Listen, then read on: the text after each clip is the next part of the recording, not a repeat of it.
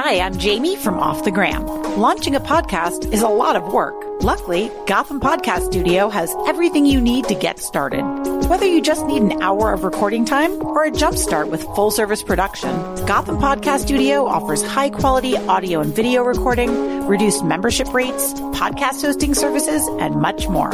All from their studio located in the heart of Manhattan. Visit GothamPodcastStudio.com for more information. Now, let's start the show.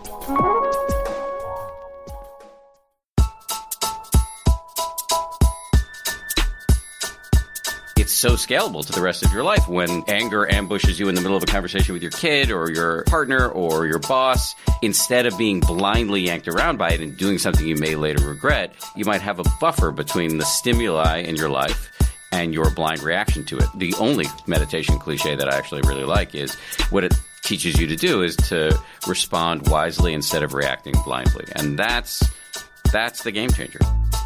Welcome back to Off the Gram, the show where we bring you straight into the trenches with us to help you live your best life, channel your inner girl boss, and navigate the ever-changing landscapes of wellness and social media. All right. Woo, well, we are here today with a very special guest. We are so excited to have him. Your first guy on our podcast. Yeah, you're actually the first one in the lineup, which is very, very cool, and actually like a big thing. We've been wanting to really have a little more male energy in here, so we're so happy that you're here. I'll do my best. We're so excited to welcome Murrow and Emmy Award-winning Dan Harris to our show today. Woo woo! Dan is a co-anchor on the weekend edition of Good Morning America on ABC News, as well as the correspondent for such broadcasts as Nightline and World News Tonight.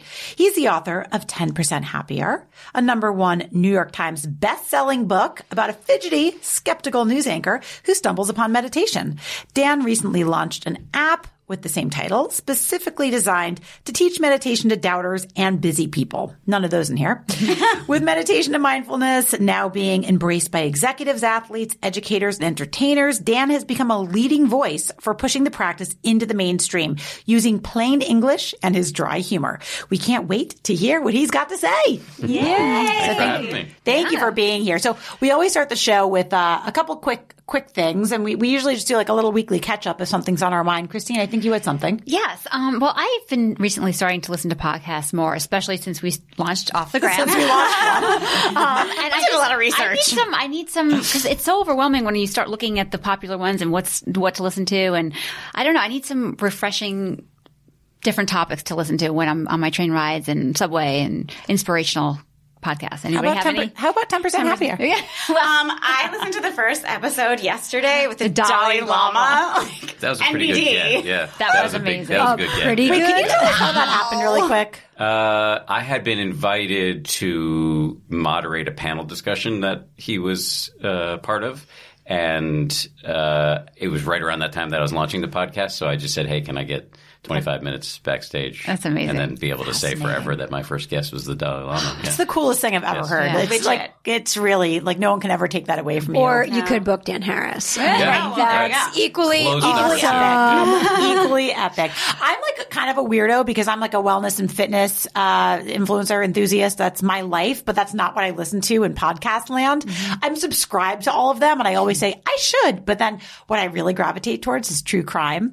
So you said that. That's right. Yeah, I love the Forgot about that. binge-worthy, like To Live and Die in LA, all the podcasts on the Wondery. So like there's a lot of good ones. I do love Dear Media, who does a lot of the female-driven podcasts. I do listen to like Shanae's podcast and like a couple other ones that are really good in the girly space. But other than those, I'm like super into true crime. Yeah. I find it is intimidating though, because there's so many things that you can choose from and topics, and you hear different reviews. We should just go look at the Good Housekeeping article where they mention the top 30 podcasts and we're number 11. Oh, yeah. Yes. We should just read that list. That Yeah, is we that totally sounds like a should. great list. I will. I'll start that and Smart go down. author. We'll put that in the show notes. People at home. Yes. Give it a click. So other than that, Liz, I really like the Skimmed podcast. Oh, everyone other than likes 10% that. Happier, which is amazing. I do appreciate all of the female leaders that they have on it. I think it's very inspiring. I think I love hearing the story of how people created their businesses and, you know, the pain points they were solving and the process. So I like how they walk you through that. I also really like that NPR one, How I Built This. Oh, yeah. Because, Guy Raz. Yeah, I love how good. they edit that one. I think it's really neat how he like narrates it and splices in the things. And it's just a departure from every other podcast that I've ever heard, which I love listening to, but I just also like to switch it up every now and A again. lot of the ones I listen to are almost like audio theater because they are so dramatic and intense in the way that they storytell. Like Broken Hearts was one of the I just listened to, which was done with Glamour magazine. It was done with in partnership with one of the magazines, and they told a very, very devastating story of a true crime situation. It's like terrible, but I find it so fascinating because it really the podcast format gives them an opportunity to take a really deep dive into a story and interview people who maybe, you know, watching something on like an hour of, we all know that I love like 2020 and all of the true crime shows, an hour just can't cover, you know? I'll have to check that out. Yeah. So, Thank you. yeah. Can we just move into our topic? Because I am so excited for it. Okay. I thought that was the show. Yeah, right, we're done. Nope, that's our weekly catch up. So excited to talk with Dan today because everybody wants to be happy. People spend their whole lives on the quest for happiness, working themselves sick, earning money, working out to the point of exhaustion, going on extreme diets, ingesting cocktails of drugs, traveling across the globe, chasing promises, and so much more. How many things do you do each day to feel happier? A lot.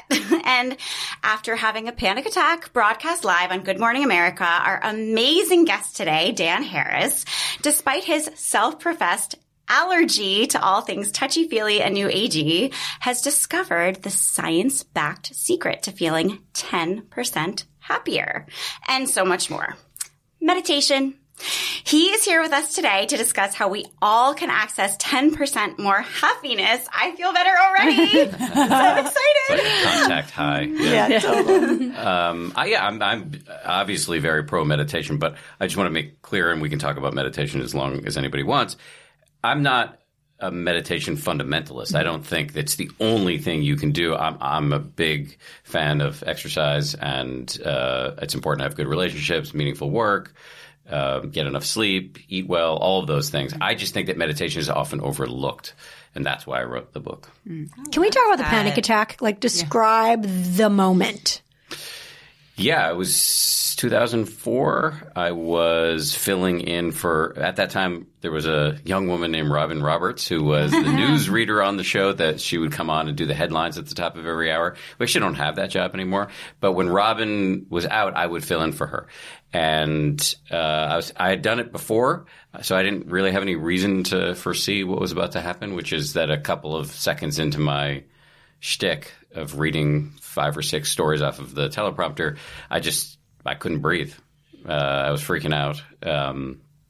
And I had to do something I'd never done before, which was quit right in the middle. I just couldn't keep going with the stories, and I had to squeak out like back to you, Charlie and Diane Sawyer. And it was really embarrassing. And even more embarrassing than that was what caused it. Because I think what caused it really was like ambition. If I have to get down to the root of it, I had arrived at ABC News really young. I was 28 years old. And shortly after I got to ABC, there was this big story, which was 9/11. And after that, I raised my hand and said, send me overseas. I want to cover whatever happens next. And I wasn't really thinking about, what the psychological consequences of that would be. And ended up spending many years in Afghanistan, Pakistan, Israel, the West Bank, Gaza. I was in Iraq for months and months and months, 6 times, I think. And I came home in the middle of this period, and I got depressed. And I didn't actually know I was depressed, so I did something very dumb, which is I started self-medicating with recreational drugs, including cocaine. And after I had the panic attack, I went to a doctor. He's an expert in panic. I didn't know there was such a thing. And he asked me a bunch of questions. One of the questions was, do you do drugs? And I said, yeah. And he leaned back in his chair and gave me a look that communicated this sentiment. Okay, asshole, mystery solved. And, I was like, okay. He explained that I wasn't high in the air, but he said I'd been doing drugs enough that it changed my brain chemistry and made it more likely for me to panic. And so at that point, I quit doing drugs, and ultimately through psychotherapy and a few other things, I ultimately came to meditation. Were you married at that point? No. No. Okay.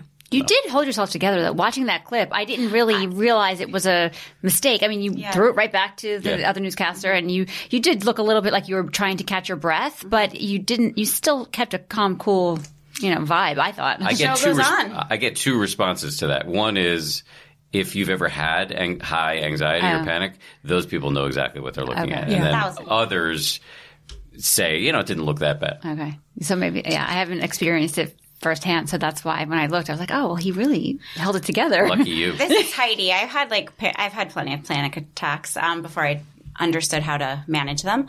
So I recognized it, but I was also still very impressed at how well you were able to. You say squeaked out, but it just sounded like to me, even having had many panic attacks, it really sounded. I was so impressed that you kept it so together. Well, I'm incredibly tough, so that helps. Very talented. It was impressive. So what was the next step after that? So you kind of got that feedback from the doctor. He was like, well, maybe don't do drugs, right? Yeah. And then so you stopped that, and then what happened? So it was kind of windy and weird. Totally not connected to that. I had been assigned by my boss at the time, who's Peter Jennings, who was this major anchorman. News guy, Peter Jennings. Your kids don't know who he is. Younger people don't know. And so I talk to a lot of audiences where, people don't know who Peter Jennings is. Wow. Legend. Wow. Legendary news anchor. And he asked me to start covering faith and spirituality for ABC News, which I did not want to do. I was, as I've often said, raised in the People's Republic of Massachusetts. Both my parents are academic physicians, and I often make the joke about that I had a bar mitzvah, but only for money. So I was not interested in this stuff at all. I was a pretty committed atheist, and still, I would say now maybe more of an agnostic. But so Peter didn't care about my reservations, forced me to do it, and I ended up spending many years covering the faith and spirituality scene, and through that I ended up reading a book by a guy named Eckhart Tolle, big self-help guru, and I thought the book was pretty hardcore bullshit when I was reading it, and I think actually still to this day, I think there's a lot of bullshit in there, but a lot of very interesting stuff too. And he describes how we have this voice in our head, this nonstop conversation that we're having with ourselves, is constantly thinking about the past or the future, or wanting stuff, not wanting stuff, judging people, judging ourselves. This inner cacophony that when you're unaware of it, it owns you. And that was really compelling to me. And I was obvious when I read that. I was like, oh, this is why I had the panic attack, because I have this inner noise that tells me to go overseas without thinking about the consequences, come home, get depressed, don't even know it, and then blindly self-medicate with drugs. And so it was really a big aha moment for me. The problem I had with Eckhart Tolle is he doesn't really – a friend of mine has described him as correct but not useful. He doesn't really tell you what to do about this. That's this genius. ego. Correct Genius. but not useful. Yes. Super genius. Yes. So I read his book and I interviewed him and I started doing stories about people in the self-help world, and I thought there was some smart stuff in here and then just a raging sea of bullshit too. and then ultimately my wife gave me a book. I was married by this time. Well, actually, I think she was my fiance at that time. And she gave me a book by a guy who lives here in New York City, Dr. Mark Epstein, is a psychiatrist who's written these beautiful books about the overlap between psychology and Buddhism. And I didn't know anything about Buddhism. And I read that book and I realized that all the stuff that made any sense in Eckhart Tolle's books was lifted from somebody called the Buddha. And the Buddha actually had some recommendations for dealing with the voice in your head. And one of them was meditation, which I did not want to do. Right. So kicking and screaming. Yeah. Kicking and screaming. So I read a quote from you that said, it was as if I had been sleepwalking through a cascade of moronic behavior. Can you speak a little bit about that and what it felt like for you to wake up, just going along with that metaphor, not like the wake up, the spiritual awakening, but like just going with that metaphor? I mean, that could describe my last week. I think that's the way most of us live. You know, we have this as I said before, this like nonstop conversation we're having with ourselves. We're always on the hunt for the next hit of pleasure. We're always plotting and planning and murmuring under our breath. And if, as has been said by others, if that conversation were broadcast aloud, you would be locked up. And again, most of us never have this pointed out to us. What meditation does is, you're forced to kind of sit there with your eyes closed. Usually you're trying to focus on one thing, like the feeling of your breath coming in and going out. And then as soon as you try to do that, you're carried away. Where do gerbils run wild? What's for lunch? All these random things coming through your head. Or I want this. I want that. I hate this person. I love this person. All of this stuff comes up. And in meditation, you're having a collision with the voice in your head.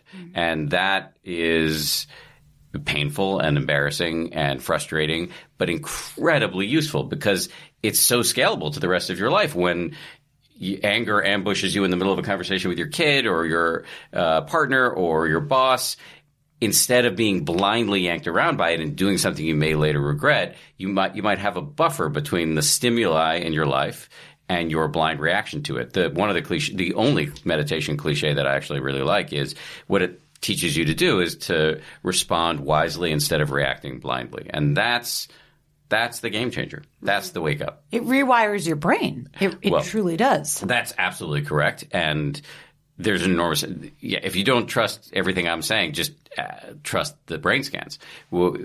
Over and over for the last 15 years, they've been looking at the brains of meditators, and what they're finding is that this is slightly glib but true-ish, is that when you do this, you're kind of performing neurosurgery on yourself. You're changing your brain, the areas of the brain having to do with self-awareness, with compassion, with focus, which is super important in this age of, mega distraction. They all change. Stress, the area of the brain associated with stress, has been shown to literally get smaller. So it's very compelling, and that is what allowed me – it was the science that allowed me to start doing this thing.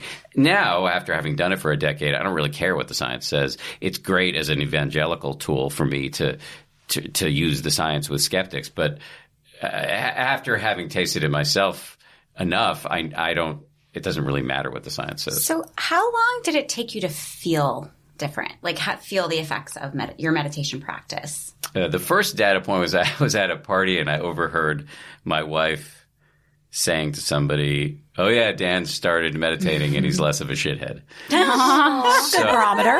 It's a good barometer. But can we take a step back? Because I'm not somebody who meditates. Yeah. I'm believing all of the hype, and I would love to be a meditator. But what does it look like? What does it mean? How do I do it? Okay. 2 questions on the table. Let me take them one by one. So how long does it take to feel any benefits? For me, it was a couple of weeks. And there are 2 main benefits that, or at least initially. One is focus, because the active meditation, and we'll talk about what it is in a second, is just trying to pay attention to one thing. Usually, again, it's the breath is the main object that people use. And then every time you get distracted, you start again and again and again. And that is like a bicep curl for your brain, just trying to do that, which is very frustrating. A lot of people think they're failing because they keep getting distracted. But in fact, the noticing of the quote-unquote failure is proof that you're doing it correctly.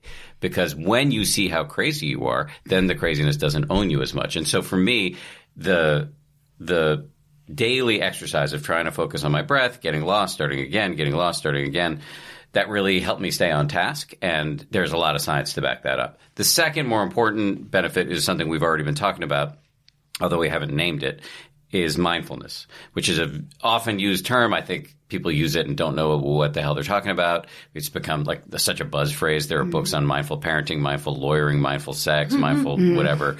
And I sometimes fear that people don't know what they're talking about.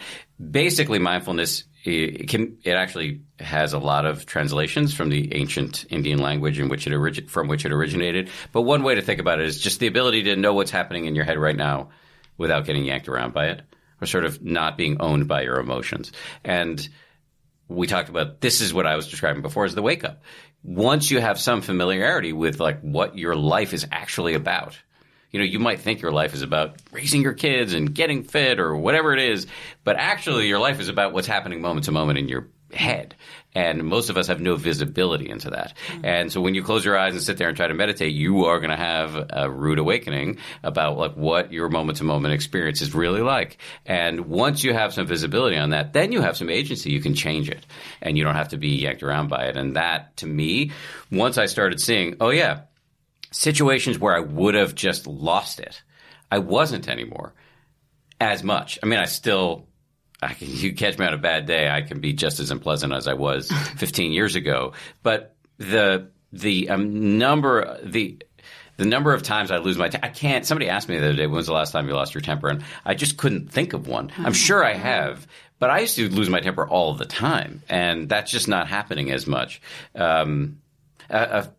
A friend of mine, there's this guy, Sam Harris. We're not related, but I love Sam. He's a friend, and he is one of the people who helped me get into meditation. He talks about what meditation does is help you cut down on the half-life of negative emotions. So, like, if you think about anger, which is something that I experience quite a bit, on its own, the emotion will come and go pretty quickly. But what we do is compulsively re-up it through telling ourselves stories about how wrong we were. Why does this always happen to me? It's over and over and over. And the amount of damage you can do in an hour of anger as opposed to 2 minutes of anger is remarkable. So I do still experience anger, but I'm much less likely to just chew on it in ways that are like life-destroying. And that's just a huge benefit. Did you sit with – oh, sorry. No. I was just going to say on that, so you would say like it helps you be in the present moment a little better because that's what helps you drop the anger. Yes. Right? You know, the only way to see what's happening in your head is to be awake right now. Your whole life happens right now. Everything about the past and the future is just a thought.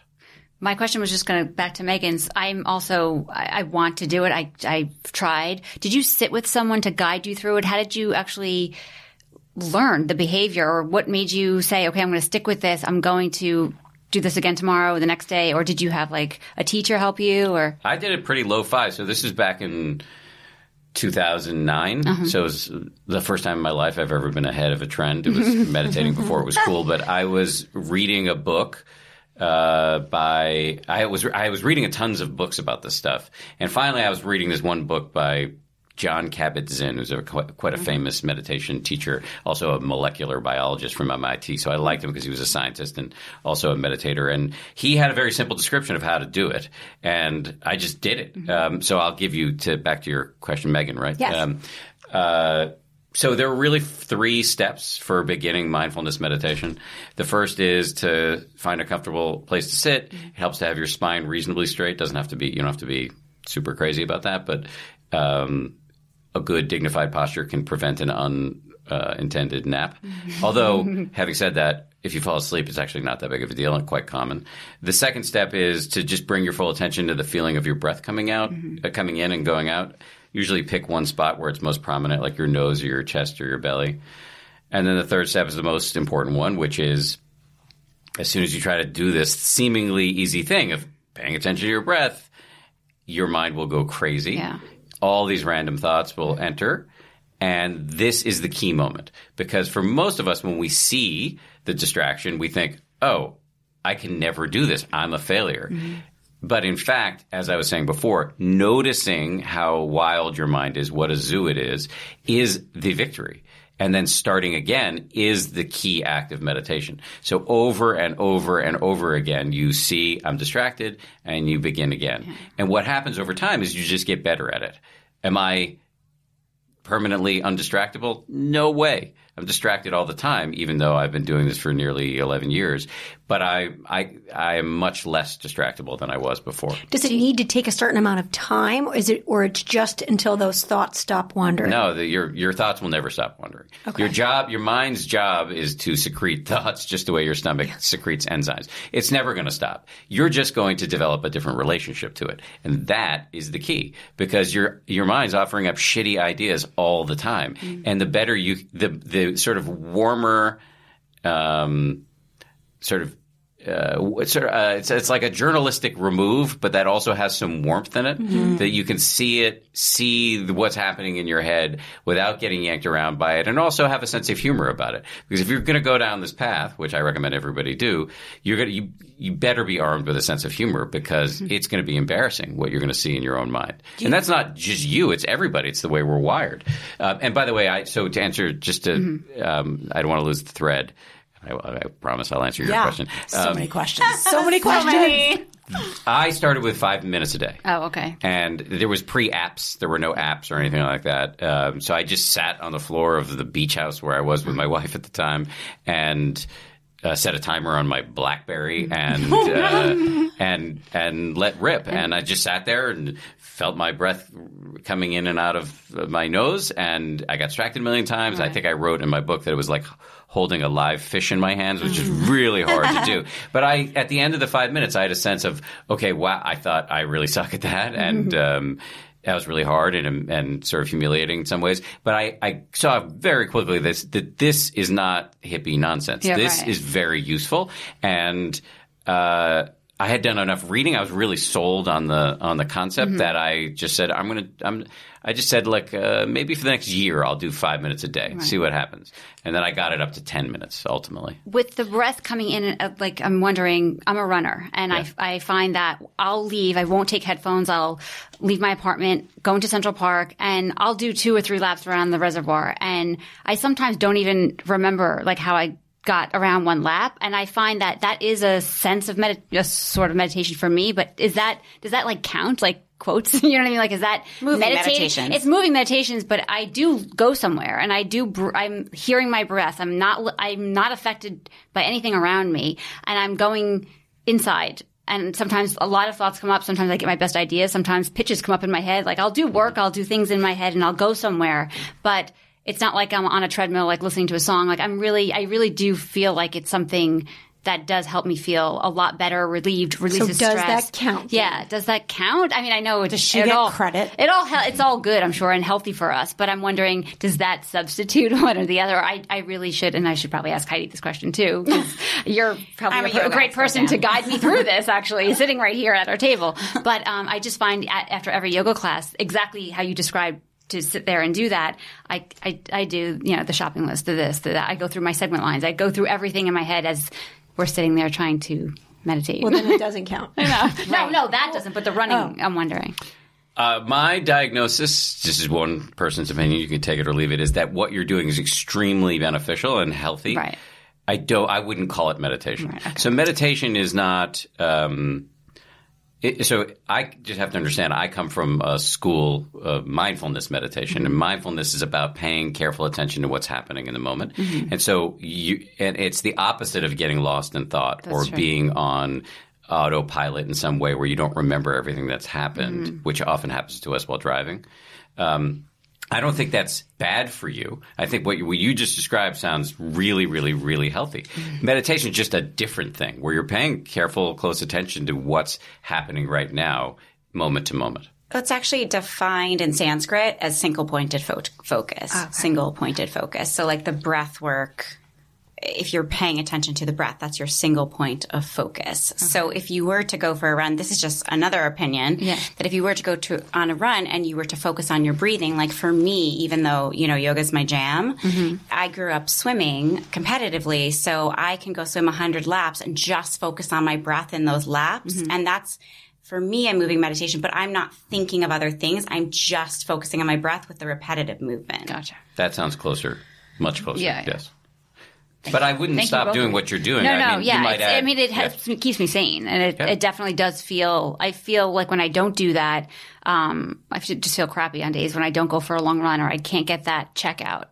Yeah, but it's also a check in too, because I do go somewhere in my head and I do have thoughts come up, and it's a mix. Therapy is all about thinking and talking, right? And that's not meditation, but it's super beneficial. I feel crazy too when I don't exercise. And it goes back to what I was saying before at the beginning of this. I'm a maximalist when it comes to well-being, and I don't think there's just one silver bullet. There are no silver bullets. I don't think there's just one thing that's going to really help you. This is just 10% of it, right? 10% of the equation. Absolutely. Does Shavasana at the end of yoga, if you're laying down, is that you're saying we have to be seated. So Shavasana. No. You don't have to be seated.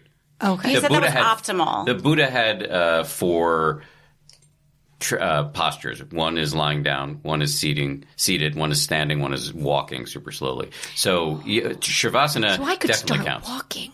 There's a really cool walking meditation that's like a specific Buddhist meditation. That's super cool. Yes, it doesn't look like normal walking. No. It's a I'm little not weird normal, looking. Dan. Well, you're in good might company. What does it look like? So, go ahead. No, go ahead. No, It's hard to describe. It's okay. The one that I learned was that you're on the inhale, you inhale your knee up and your arms up, like as Tai if you were Chi? holding something. Yeah, it looks a little like some movie Tai Chi. And the next one, you step your foot down, but it's like the heel, and then the that's interesting. arch, See and a then the woman ball, and then doing the that. toes, and then the Mhm. On the beach, at the end of the day, 4 or 5 o'clock at night, I always see the same woman come out doing that. But it sounds it sounds like what you're talking about. Yeah, I mean, there's a lot of moving meditations. That's a specific one to Buddhism. Yeah. So my question was really about, because I've heard you say you're not of like the smells and bells variety of like kind of like meditation. And I think a lot of people, their barrier is like, okay, I'm going to do this when I can kind of build that meditation nook in my apartment, or I have the time to, do you know what I mean? Cause like, look, I have kids, but a lot of us have kids. Like it's loud, it's chaotic. Like my husband and I get up early to like that's part of what we do in the morning. Like it works for us, but we don't have.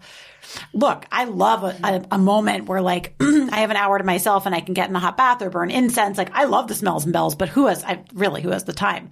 So if there was a beginner's guide, and I know you just gave us kind of the 3 steps, what is the easiest point of entry? Like, would you recommend people using an app or just literally starting where you suggested, which is breath in, breath out? I think it's super individual. So the good news is that there are a lot of choices now. If you live in a major city, there are now places where you can go and learn meditation in person. And some of them are totally secular. Like here in New York City, there's a place called Mindful, MNDFL, and they have a couple of outposts, one on the Upper East Side, one in Brooklyn, one in the Village. So that's one option, in person with a teacher. That really works for some people. The other option is using an app. And apps are especially good for people who are time starved. Our app, 10% Happier, has 1 minute, 2 minute, 5 minute meditations for people who are busy. We also pair them with short little videos that actually teach you how to do the thing. And then another option is just read a book or Google beginning meditation instructions and just do it on your own. There's no wrong way to do it. I think. Well, there are definitely wrong ways to do it. Right. But like, transcendental, if TM is your thing, transcendental meditation, then get down with your bad self is what you're saying. But what are the differences? I don't basic, even, I haven't done a ton of research in the meditation space. So there's different types There's of lots meditation. of different flavors. kind of meditation. And I think to Dan's point, it's so individual because not everybody has the discipline to sit and watch their breath. And they would just be like, nope, not for me.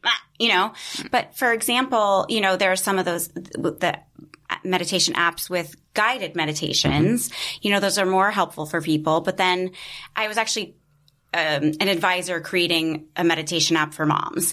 And one of the big questions was like, so do we leave out time with nobody speaking and then come back and speak? Or does it have to be talking the whole time? And so there's just so many different ways to approach it with the different apps. So, whichever one speaks to you. And then there's Japa Mala meditation, which is my preferred, where, malas are 108 beads. That's the magic number in Kundalini.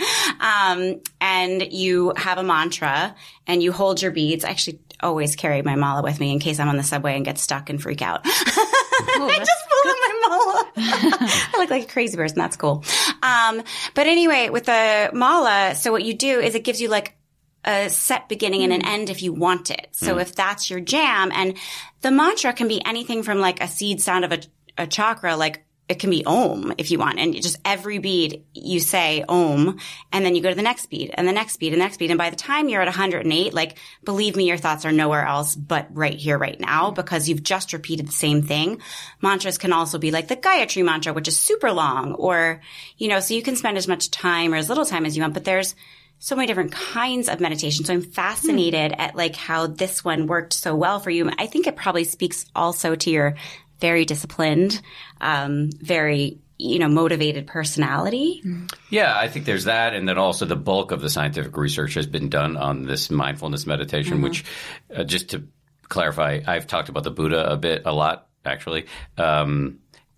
mindfulness is derived from Buddhism, but it's been stripped of all the metaphysical claims and religious lingo, and it's really, there's not a lot of smells and bells, and so that's what draws me to it. But you're absolutely right. There are tons of – the word meditation is a little bit like the word sports. Yeah. It just describes a whole range of activities. And so I'm not particularly – I mean, I've been drawn to mindfulness, but I'm not particularly dogmatic about – you must do this one thing. So when I said before you can definitely do it wrong, I don't mean there's only one right way to do it. If you sit down and affirmatively decide you're going to plan lunch, that's not meditation. But if you taste test a bunch of different varieties, mala beads, TM, mindfulness, go with what speaks to you. Also, your finances can dictate which one you do because, mindfulness is free. Yeah. Right. Yeah, but I mean, I think the point is that it all takes discipline, just like a fitness workout would take discipline. A mental workout takes discipline. So you got to sit down and say, okay, I'm going to do this now. And I think everyone wants to easy out. But the reality is,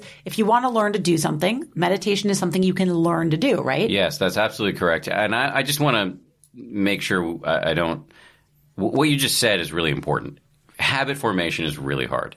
We are not wired as a species to easily adopt long-term healthy habits. Right. Evolution did not care about whether you flossed your teeth. Evolution cared about you getting enough food and finding enough mates to get your DNA into the next generation. That's all it really cared about. So we're good at like threat detection and finding food, but we're not so good at making sure we go to bed on time every night and keeping all the habits that we want to keep. And in fact, what we do is we turn our failure on these fronts into a bludgeon, which we then pound ourselves on the head with. And that is super, we all do it, but it's pretty destructive. And so what my attitude about, I'd say two things about this. With meditation, my two little mantras are daily-ish. It's great if you try to do it every day, but the first day you miss, your ego or the voice in your head is going to swoop in and tell you you're a failure. And so it's nice to have that elasticity of saying I'm going to try to do it every day, but if I miss a day or two, it's not that big of a deal. The other thing is 1 minute counts. If all you're doing is 1 minute, that's great. Yeah. Because that's enough to see clearly, oh, yeah, there's all this stuff going on internally, but I don't have to be owned by it. And the final thing I'd say, I know I had 2 points, but the third point of the two is, if you fall off the wagon, no big deal. Just start again. You can miss a year, 2 years, 3 years, and then something happens in your life and you come back to the practice. It's all good. My favorite thing about you is that you're so unassuming. And I was on GMA with you a couple weeks ago. And then after the segment, I came up in the hallway and he's standing and he's taken an audience with these. I bet it happens to you all the time where people flock around you. He had like a semicircle of people asking about meditation. And I'm sure it happens all the time. And you've kind of become this accidental spiritual guru, yeah. Right? The key word is accidental. Those are the best kind. Yeah. But I mean, I'm not really a guru because I'm not presenting myself as – I'm not a meditation teacher. I'm not enlightened. I don't wear robes or anything like that. I'm a deeply flawed person who's using I'm kind of doing this work in public because what I found is that if I am vulnerable in that way – it's actually empowering to other people. Mm-hmm. And even though it can be pretty embarrassing to me, people see that and say, oh, if that schmo can do it, then I can. I've literally had people say that to me. And so, it just seems useful. Yeah, I feel like a lot of men have a barrier because meditation is too woo-woo for them, but they see someone like you and it normalizes it, which I think is great. It's amazing. Did your wife get on board with meditation right away? I ask this because I had this hilarious yoga teacher who once said to me about my husband, he was like, well, if he's not practicing yoga with you, you're going to be enlightened and he's not, and you're never going to last. And that was his comment about it. And my husband and I joke about it all the time because we think it's hilarious. But so Bianca is your wife. Yes. Did she come on board right away? Does she meditate? She's definitely on board with my meditating. That's fantastic. That's been really good for her.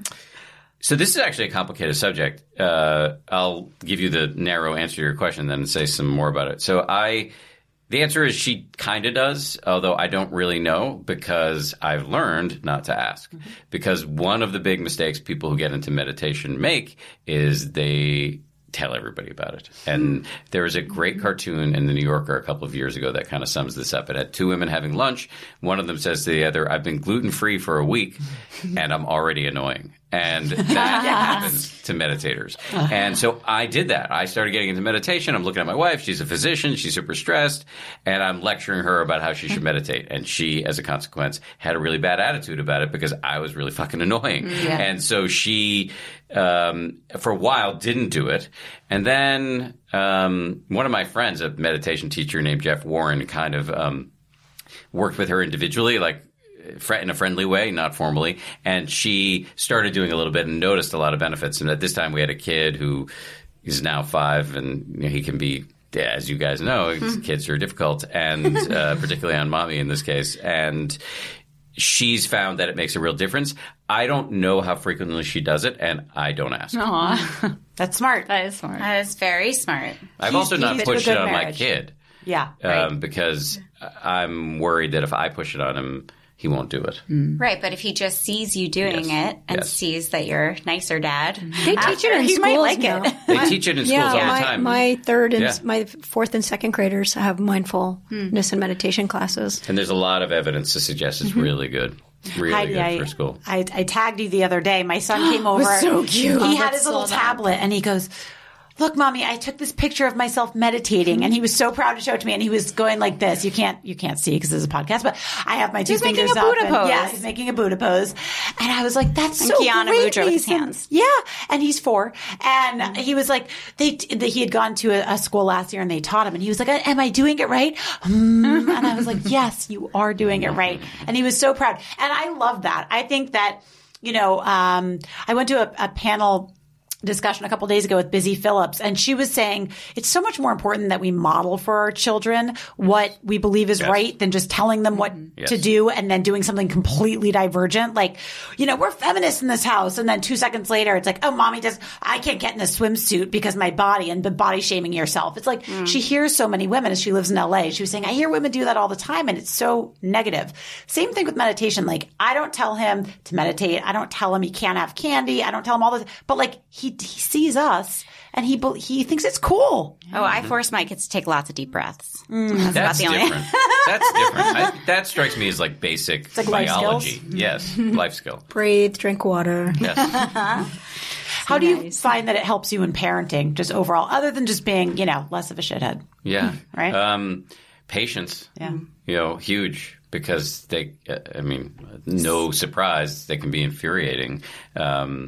Space and reaction, would you say? Yes, for sure. It's part of patience. It's just like he's screaming or pushing my buttons, and at a much lower rate now. I take the bait, and that's incredibly useful. And then the other thing is, on the flip side, is being awake for parenting, which we all know goes really fast. Being noticed. I remember when I gave birth, I was there trying not to faint. Yeah, exactly. When Bianca gave birth, afterwards we put it out on social media, and there was this sort of boilerplate language that in all the replies, and it boiled down to enjoy every moment, cherish every moment. It goes so fast, and you hear things like that, but nobody teaches you how to do that, to actually be in the moment. And therefore, it's a very frustrating instruction.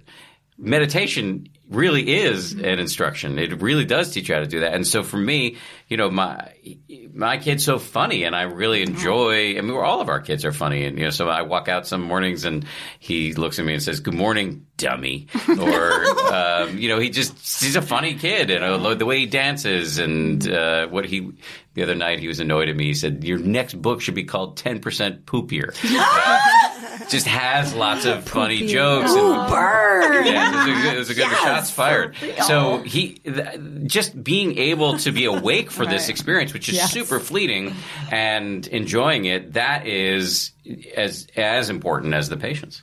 That's amazing. Now, do other things help you feel and stay alive? Like, do you swear off alcohol? No longer do cocaine? Are there other things? Of course, he no longer does cocaine. Super into cocaine. Super into cocaine. Direct pipeline to Bolivia. Right, totally. No, I'll talk about my own behavior, but this is not prescriptive. This is not what I think others should do. So it's really, you got to work with your own body chemistry But I think that meditation helps you find your prescription. That's exactly right. Yes, because the more self-aware you are, the more you're seeing, well, if I eat this, I don't feel good, or if I drink, I don't feel good. So for me, I many years ago, about 15 years ago, I stopped doing drugs, but I didn't stop drinking because I never actually had a problem with alcohol. But after a while, I just started to see that alcohol doesn't make me feel good. So I am not like part of the temperance movement, and I'm not going to – my wife drinks a little bit. I have no problem with other people drinking. It just doesn't make me feel good. I'm a vegan, but again, that's really like a personal ethical decision that I made. And it wasn't even so much about the ethical theory. It was like, after a while, I just started to feel grossed out by gnawing on bones. Just didn't like it. Yeah. So that's just a personal choice. I am not at all. You're not the dogmatic. Annoying vegan? I'm trying not to be. And I really, my son is a committed carnivore. I buy bacon for him on the regular. So it's not, it's just a thing that I do. I'm really definitely committed to exercise. I saw you at Soul Cycle. I was going to say, what's your favorite? We rode at Soul Cycle together. Yes. My wife is really into Soul Cycle. I like Peloton. I do Peloton quite a bit. Run, swim, lift weights, do the whole And what thing. about stimulants like coffee? Are you a coffee drinker? No. I don't tolerate it. I love coffee, but it just, my body doesn't love it. Did you find a lot of these changes happened after you started becoming more aware? Definitely. You noticed things. Yeah, you notice things. That's exactly right. You find your baseline, right? Because like a lot of the times we're self-medicating, even if we're not doing recreational drugs, it's like the caffeine and the this and like the CBD to like relax, or even just the things that are legal. Yeah, sugar. It's like, I mean, even just now, I mean, we've been in the studio, we've had a long day. So I drank I'm doing air quotes energy drink, a healthy energy drink. So it's healthy, but it's like 200 milligrams of caffeine, because you're kind of on this constant roller coaster. I just had coffee. Maybe if I meditated, I wouldn't have needed it. Well, but I find that when I haven't meditated in a while. I've been like so busy. I've been a little bit on the roller coaster, and I get off the beam and I forget what my own baseline is. From the moment I wake up, I'm either trying to kind of go up or calm down, right? And I think that meditation helps you find your baseline. It does, but it doesn't, in my experience, it does not erase all of your problems, and I still hit troughs in my energy, or I'm upregulated or whatever. It's super useful, but it is not, I'm not walking around in a bubble of bliss all the time. Sure. Have you had any other panic incidents? I have really bad claustrophobia, and so the reason why I was a little late today is I walked up 10 flights because the elevators here suck. They're very small. Yes. They are very small. So I had cardiovascular. Good cardio on top of the Peloton I did this morning. Was the staircase small? I don't remember how that staircase was. No, the staircase is totally fine. Okay. So yeah, although actually I had long been of the view that meditation was not helpful with panic.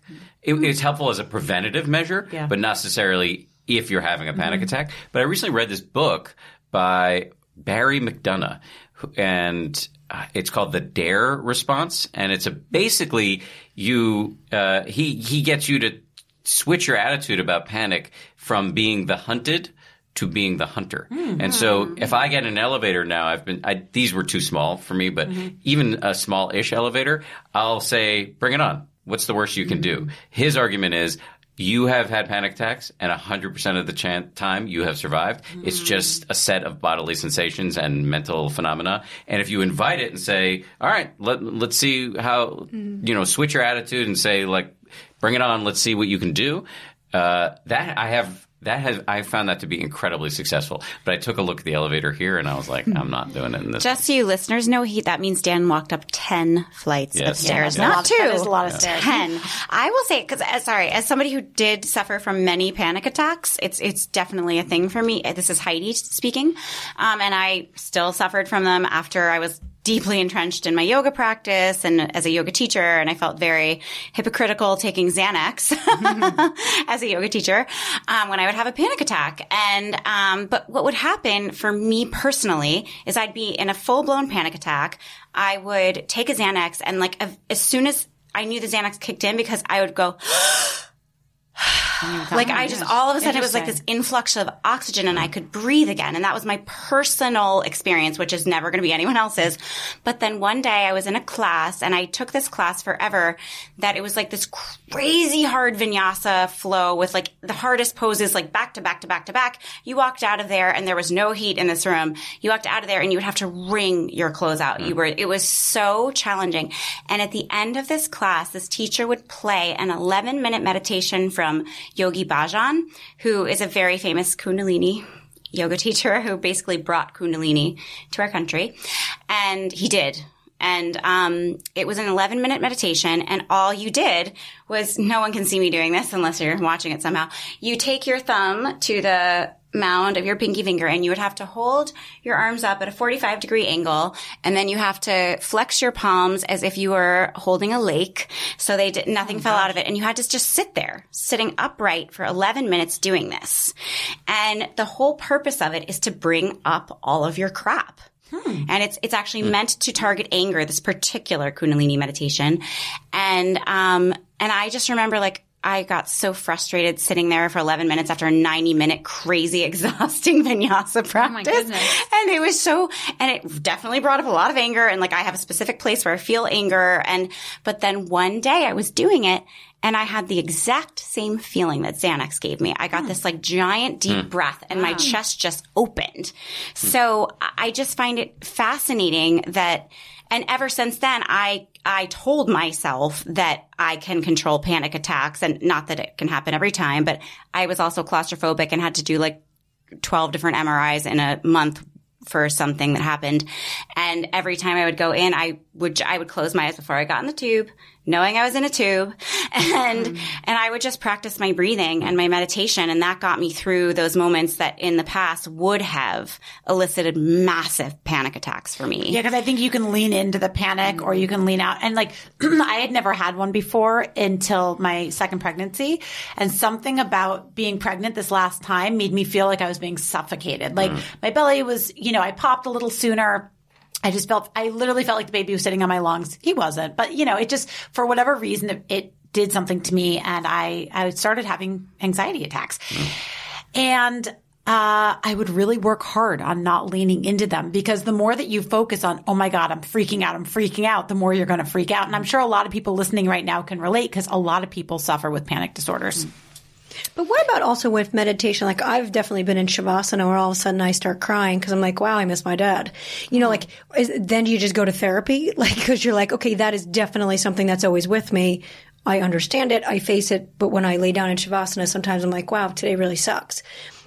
Then what do you do with that kind of like sadness where it's there, or that anger that it's there? And then the meditation or whatever rears it. Is it like then go to therapy because you can't just meditate it away? So there are two levels there. So one, in meditation, you're really not trying to get caught up in the story of it. Got it. Okay. So you're really just examining anger as or sadness in this case as an impersonal force that's arising right now in your mind, and you start to investigate it like, how does this feel in my body? How's it what kind of thoughts am I having? This is kind of the next step in meditation, where you're not just focused on the breath. You're sitting there focusing on your breath, and then some big, strong, powerful emotion emerges, and you turn your attention to the emotion. Not in a way that you're conjuring deliberate memories of playing on the beach with your dad or something like that, but more where you're sort of non-judgmentally taking a look at, what is this? Is this creating buzzing in my chest, an ache in my head, et cetera, et cetera? Yeah. To get you to sort of detach, not in a negative way, but to become non-attached. It's a kind of Buddhist neologism, from the emotion, so that you can see it from a different vantage point. So you're not so owned by it all the time. Now that's one level. That's how we deal with it in meditation. But I think therapy is deeply complementary, because then you can go and actually talk about the story of it, talk about the content of your emotions with somebody who's trained to help you see it.